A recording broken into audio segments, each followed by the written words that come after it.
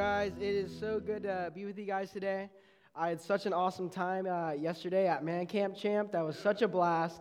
And I just want to, I know he's not here, but let's everyone give Will Eskridge a round of applause, the Man Camp Champ. And everyone else, seriously, guys, you really, from the bottom of my heart, I mean it, you really are some fine young men, and I'm just so impressed by the way that you live out these virtues of being a good, godly man, and I pray that you continue to follow these paths for the rest of your life. So today, we are entering into week 4 of our Unmasked series of we're trying to uncover who we are so you guys have a firm foundation of who God says you are. The deepest part of who you are lies in your identification with Christ Jesus.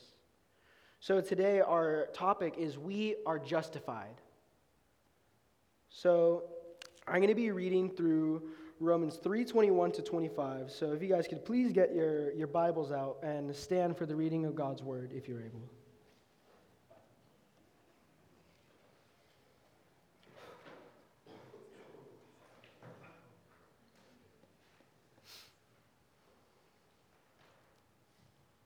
Look at this guy, Mason. What a stud, handing out Bibles like that.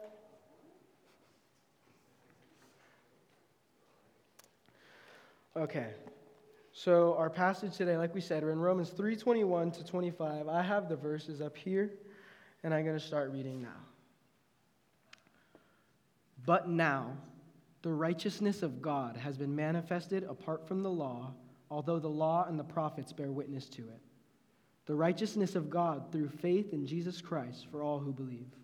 For there is no distinction, for all have sinned and fall short of the glory of God, and are justified by his grace as a gift through the redemption that is in Christ Jesus, whom God put forward as a propitiation by his blood to be received by faith.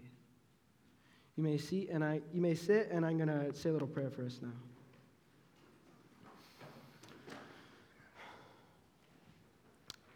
Heavenly Father, I thank you so much for the privilege of being able to speak on justification today. And I ask that our students here are able to hear the truth about what you did on that cross and about your sacrifice for us all, Lord. May the students have a blessed rest of their week, and may the girls come home from their camping trip safely, Lord. We thank you so much, and it is in Jesus' name we pray. Amen. So I remember when I was about 9 or 10 years old, me and my older brother were home alone in the house, and we were playing catch with like a pretty decent rubber ball. And you know how it is when you're a kid, you're doing stuff you're not supposed to. We're playing catch in the house, we're causing a ruckus because we know mom and dad aren't home, and we're just throwing it at each other. And the thing about my brother is that he's 7 years older than me. So at this time, he was about 16 or 17, and so we're just playing, we're just throwing it. And you know how it is. He's got that older brother strength, so he tossed me one, and it kind of hit me in the chest a little bit. And like I said, you know brothers, and I started to get a little like, what's this guy doing? So then throw it back.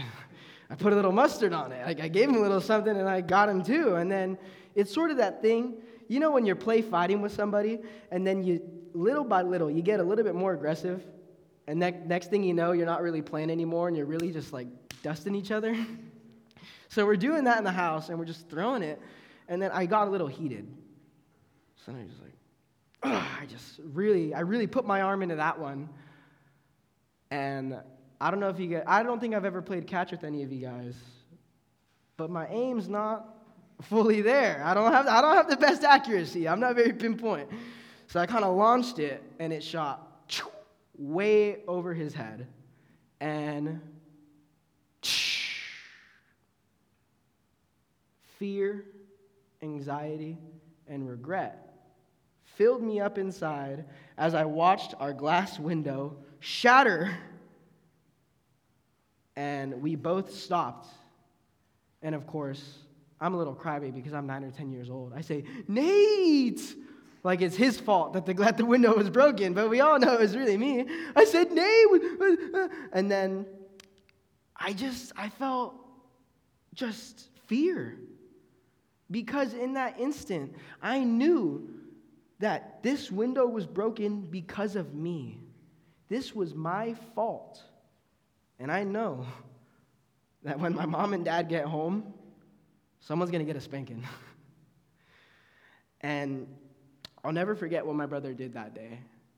He sort of just looked at me, and he sighed, and he said, "Don't worry about it.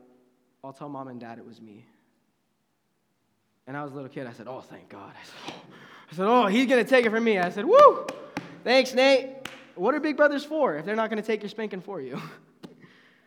And then me and my brother, we started cleaning. Yes, at 16. We are a Hispanic family. You are never too old to get spanked in my house. To not get spanked, sorry. So then we cleaned it up. My mom and dad came home, and they freaked. They freaked because there was glass everywhere, because we disobeyed them, and this broken glass was going to cost us some money to fix. And it was there that my brother looked him in the eyes and said, "I'm sorry, it was my fault. I threw it at Nicky a little harder than I should have, and it broke through the glass." And my brother took his spanking that day, and this really blows my mind, because when I think about this, this is exactly what has happened with Jesus Christ on that cross. We are justified. That is what we are focusing on today. And if you don't know what justification is, I don't blame you, because that's a weird term. It gets into the nerdy side of theology. But what justification is, it is God's declaration of us as righteous. It is God himself saying, "You, my beloved son, my beloved daughter, my child, you are righteous."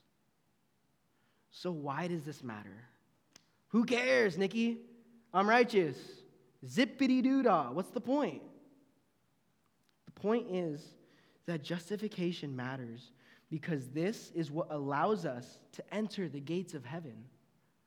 In order to enter heaven, we must be holy. We must be righteous, and we must be perfect.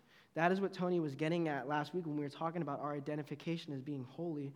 But when we really look at ourselves, we know that we are sinful.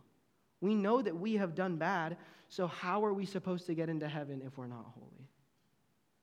And this is one of the reasons why the book of Romans is one of my favorite books in the entire Bible. Because just this whole passage before, leading up to this, Romans 1:1 to Romans 3:20, is all about how we are wicked. We messed up. We missed the mark. There are sins of omission, there are sins of commission. We were talking about this yesterday at Man Camp, champ. Sins of omission are when we deliberately cross the line of when we directly do something wrong, and sins of commission are when we fail to do the right thing. So let me ask each and every one of you today. Have you ever lied? Have you ever stolen? Have you ever cheated? Have you ever looked at someone with lust in your heart? Have you ever chosen something created rather than our Creator? Because I have. I have done every single one of those things and more, and I know that all of us have as well. That is what Paul is driving at in Romans 1 to 3:20 right here. He's trying to illustrate that all of us have sinned. All of us fall short, and all of us have broken the law. So how are we supposed to enter heaven if we are lawbreakers? And students of Arbor Road, this is only possible by our justification by Christ Jesus. So let's look at verse 23 right here. It says, "For all have sinned and fall short of the glory of God." For all have sinned and fall short of the glory of God. Christian or non-Christian, believer or non-believer, every single person that has ever lived and ever will live has broken the law. And we're sort of at a bad position because this is God and this is us, and there is a chasm between us. We need a bridge to bring us back. We had peace, but when sin entered the world, we were split apart and we are stuck away from each other. But the cross is the bridge that reunites us with God. Look at that language. fall short. We fall short of the glory of God. This doesn't mean that we fell short once and now we're better. This means that it is who we are constantly because of our flesh, because we are human. We constantly make mistakes and we fall short over and over and over again. And it's so easy for us to think that, I'm not that bad of a person. I'm not as bad as that guy. Hey, I might be doing this, but at least I'm not doing that. And it's so easy for us to deceive ourselves into thinking that we are more righteous and that we are better than we ought to. And this really matters because at the end of the day, what we truly deserve, by the way that we have lived our lives, what we deserve is God's wrath. We have broken the law and we have strayed. We think that we deserve goodness, but that's not the truth because of how we live. If I'm driving down Bellflower, I'm driving. I hit Del Amo, and light turns red, so I stop. Turns green, and I keep going again. I'm driving. I hit South Street, light turns red, so I stop. Turns green, and I keep going again. And then as I get to Wardlow, the light turns red, and I take a look around. I say, no, nobody's here. And I run the red light. Because, I'm in a hurry. I got places to be. I got stuff to do. And a cop sees me, and he pulls me over. And he says, young man, you ran that red light. What type of folly, what type of silliness would I have, some pride, to look the officer in the eye and say, yeah, man, but what about all the lights I didn't run? What about all the times I didn't run the red light? Ladies and gentlemen, I'm sorry, but you don't get extra credit for doing the right thing. If you break the law at all, are you still not a criminal? Even if I have done all these things right before, did I or did I not still break the law when I ran that red light? And that is true for each and every one of us. We have the law. We've all fallen short. So that puts us at a bad position. What do we do? And the answer is nothing other than put your faith in Christ Jesus because he has done all the work. Our declaration of being righteousness has everything to do with the merit of Christ Jesus and nothing to do with the merit of our own. This takes me into my second point right here, that our justification is solely a gift to us from God. Look at verse 24. And are justified by his grace as a gift through the redemption that is in Christ Jesus.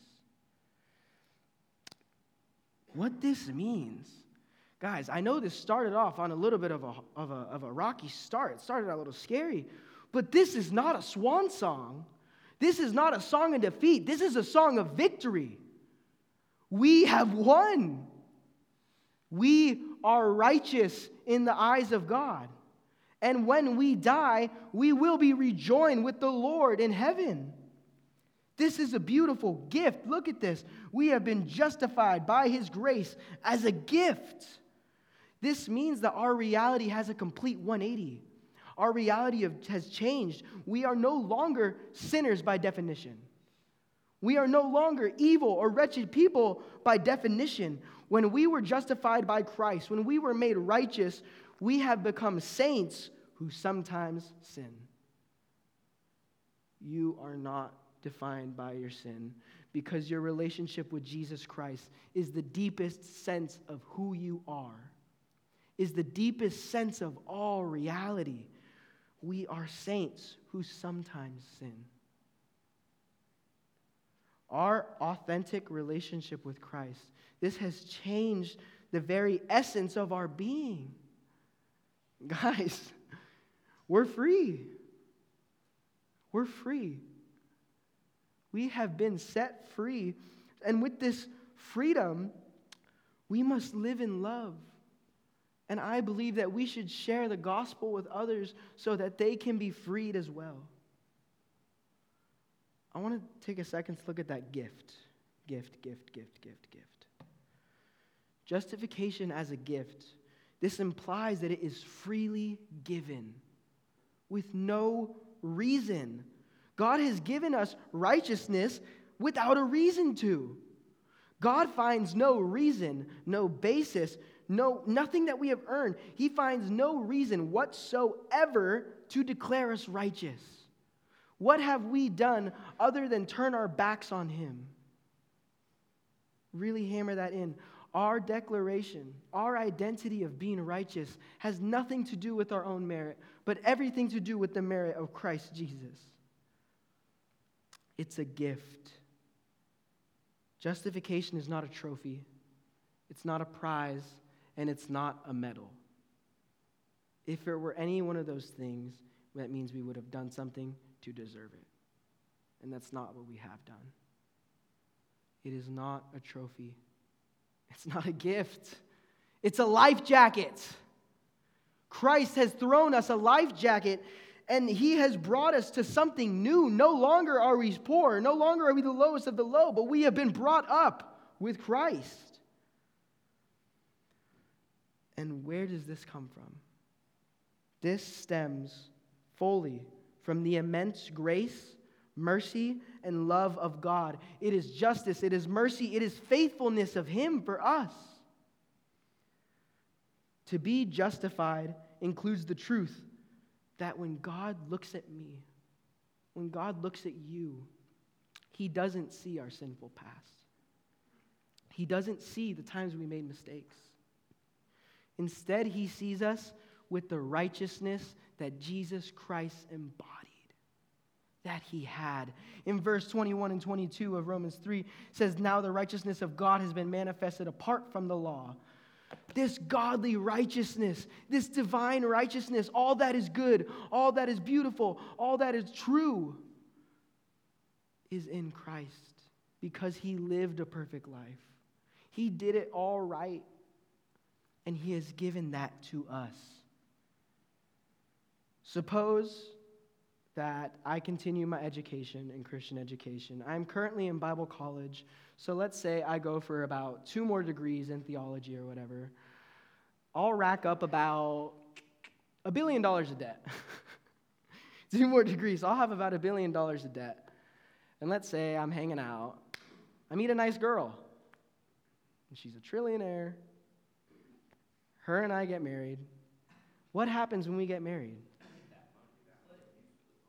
She absorbs my debt, and I absorb her riches. And this is exactly what has happened with Jesus Christ. With Jesus, He is the Son of God. He has this divine righteousness, this godly righteousness, and we show up with nothing. We show up with rags. We show up with sin. We show up with failure. This doesn't seem like a good deal. When we enter into a relationship with Jesus, He gives us holiness. He gives us righteousness so that we can enter heaven. And what does He receive? Sin. And let's really get into this. Christ got the short end of the stick. He received not just all of my sins in the past, present, and future, but everyone who would call upon Him, all of us here today, He took on all of the punishment.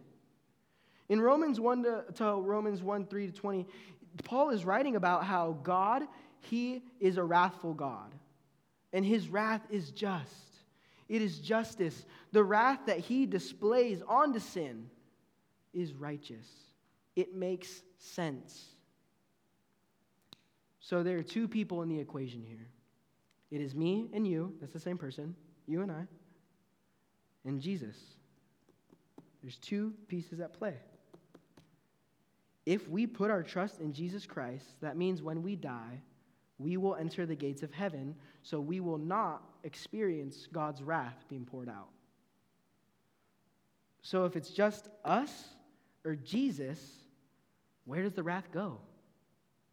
Does God just say, poof, it's good, you guys are set? No. Our God is a just God. He cannot sweep sin underneath the rug. It must be dealt with. From the Old Testament law, we learn that when sin occurs, blood needs to be spilled. And that is what is so monumental about the cross. Not only did Jesus die an excruciating death on that cross, you guys know how bad it was? That's just the physical aspect. The word excruciating, when you take that down, it says excruci. The etymology of that word, excruciating, it's horrible. It's so bad, that word means excruci, coming from the cross. The word excruciating was made because of how horrible it is to die on that cross. And he took that. That's just the physical aspect. If God's wrath must be poured out, that means that when Jesus was on that cross, he experienced the wrath of God being poured out onto him, not just for me, not just for you, but the sins of everyone. There's a great theologian named Martin Luther, and he said on that day, Jesus became the greatest sinner of them all because the sins of the world were put onto him. What hell really is God's wrath being poured out and the separation of God and his goodness. So what this means is that Jesus experienced this on the cross. This is what he endured just so that we didn't have to. And that is what justification is. It is a two-part problem. With justification, we need to be made righteous and our sins must be dealt with. And that is what is happening in verse 25. Whom God put forward as a propitiation by his blood to be received by faith. The redemption in Christ Jesus, whom God put forward as a propitiation by his blood to be received by faith. What this means is that God took Christ and he sent him to be a propitiation for our sins. And you guys are trying to look at me now. What the heck is a propitiation? I promise, guys, I'm not just making up words up here. A propitiation is something real. And if I can just sort of tell you what it is, a propitiation is a sacrifice that is given to appease the wrath of a deity. It is a sacrifice that is given to appease the wrath of a deity. And that is what I was just trying to explain to you guys. God has wrath towards us, and the wrath must be poured out. He is just.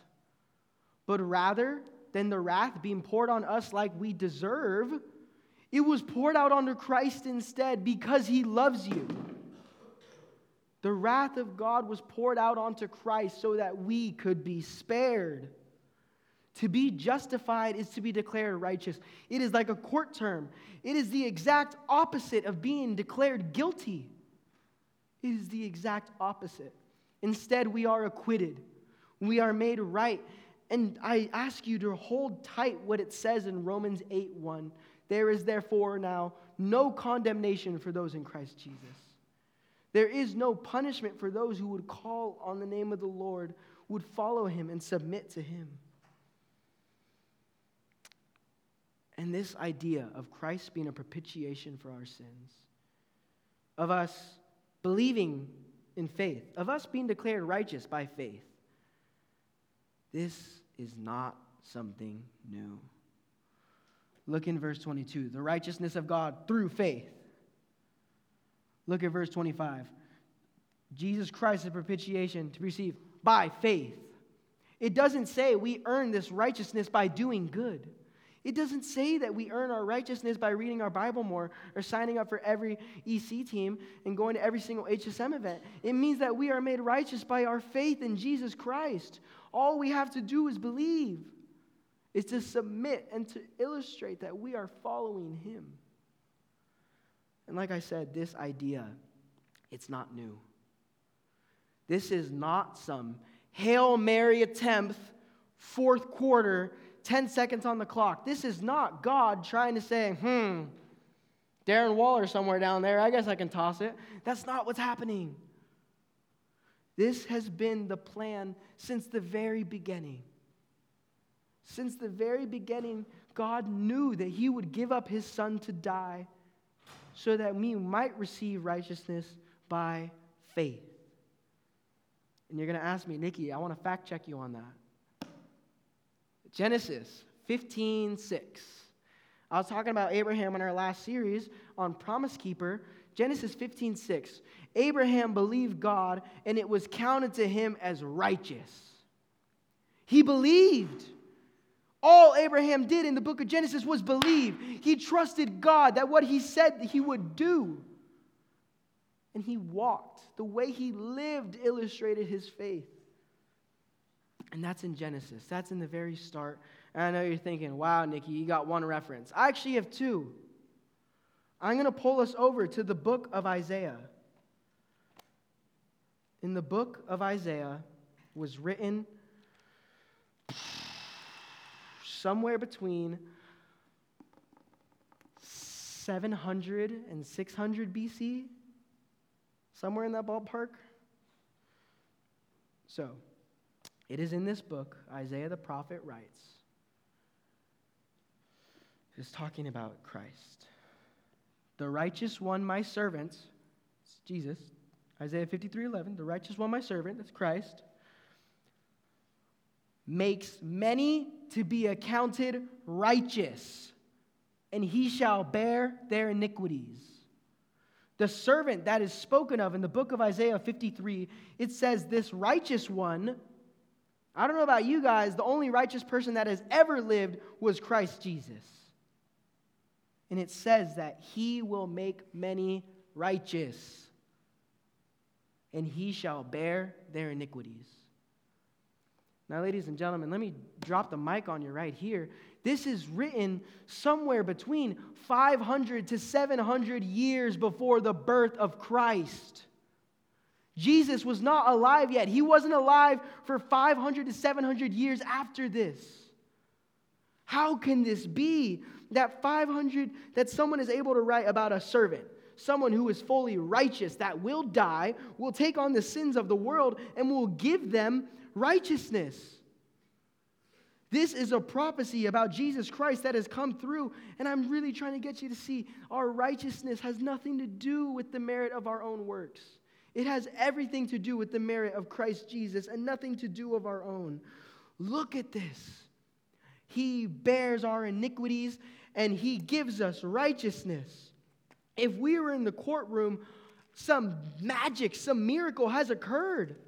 We have been sentenced to 1,000 by 1,000 by 1,000 years in jail. And as we are being walked away in our shackles, Christ came and he said, cuff me instead. I'm going so they don't have to. I'm going so my beloved son will not go. And we are given a life of freedom. And we know what happens. Jesus died for our sins, but he was crucified, resurrected, sent his spirit, and he ascended back to heaven. Christ has done all of the work. He has done everything. And this is my final point right here, is our righteousness is apart from the law. We are not righteous by our obedience to the law because I told you we have betrayed the law. So knowing that our righteousness comes solely from Christ, I beg of you, don't become prideful and stop trying to climb up to God. The reason why I'm trying to hammer this in is because when I was in high school, that is what I tried to do. I tried to earn God's love. I tried to show God, look, Lord, I'm good, Lord. Am I good enough for you to love me now? That was wrong because we can't earn it. I have tried to do it myself, and it can't be done. It cannot be done. One of my favorite theologians, the guy I talked about earlier, Martin Luther, one of the most brilliant minds. You guys know Martin Luther, the guy with the 95 problems? Yeah, 95 problems. Martin Luther, he was a monk. He was a monk for about, I believe, 15 years. And in his monkery, He would sleep in the cold. He would sacrifice. He would do everything he could to try and be the perfect Christian that the Bible said. He tried to follow righteousness. He tried to live by the law. And do you know what? He couldn't do it. Martin Luther couldn't do it. He was brought to anxiety. He was brought to despair. And it nearly drove him to suicide.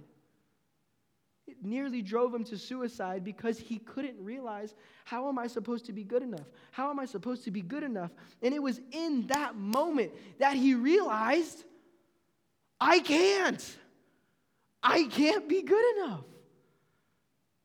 Because Christ has done it all. We are made righteous by Christ. It is nothing that we can do. And it is this realization that brought peace to Martin Luther. It is what brought the split between the Catholic Church and brought us into Protestantism. We cannot earn righteousness. If there is any shred of righteousness within me, within Tylee, within Liv, within any of our leaders, within anybody ever, if there is a shred of righteousness in us, it is nothing that we have done. It is solely by the merit, the obedience of Jesus Christ, being obedient even unto death. That is why in Acts 4:12 it says, there is no other name under heaven by which we must be saved. Our identity of being righteous has everything to do with the merit of Christ Jesus and nothing to do with our own. There's one more passage, it's a quick verse that I want to read us today, and then we're going to close up. I think this is one of the most powerful pieces of Scripture. It's Galatians 2:21. If you want to flip there, I'll give you a second. Galatians 2:21. It is here that Paul writes, I do not nullify the grace of God. For if righteousness were through the law, then Christ died for no purpose. I'm going to read that one more time. I do not nullify the grace of God. For if righteousness were through the law, then Christ died for no purpose. There is a reason why God sent his Son, Jesus Christ, to be a propitiation for our sins. Because it is something that we never could have done. But when we enter into relationship with Christ, we can. So my brothers and sisters, like I said, this is a song of victory. We must rejoice at this. We are righteous. And please remember, it is by grace alone, through faith alone, and in Christ alone do we have salvation. So please, flee from trying to climb up to God. Don't make the mistake that I did. Don't make the mistakes that Martin Luther did. And realize that Christ came down. He was crucified, resurrected, sent the Holy Spirit, and ascended to heaven. He has done all the work. All that we must do is have faith and follow him.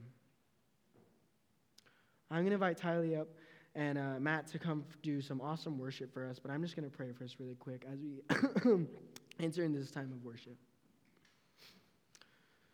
Heavenly Father, we are in awe of what you have done on that cross. We are in awe of your willingness to suffer so that we might have life. May we never grow numb to this.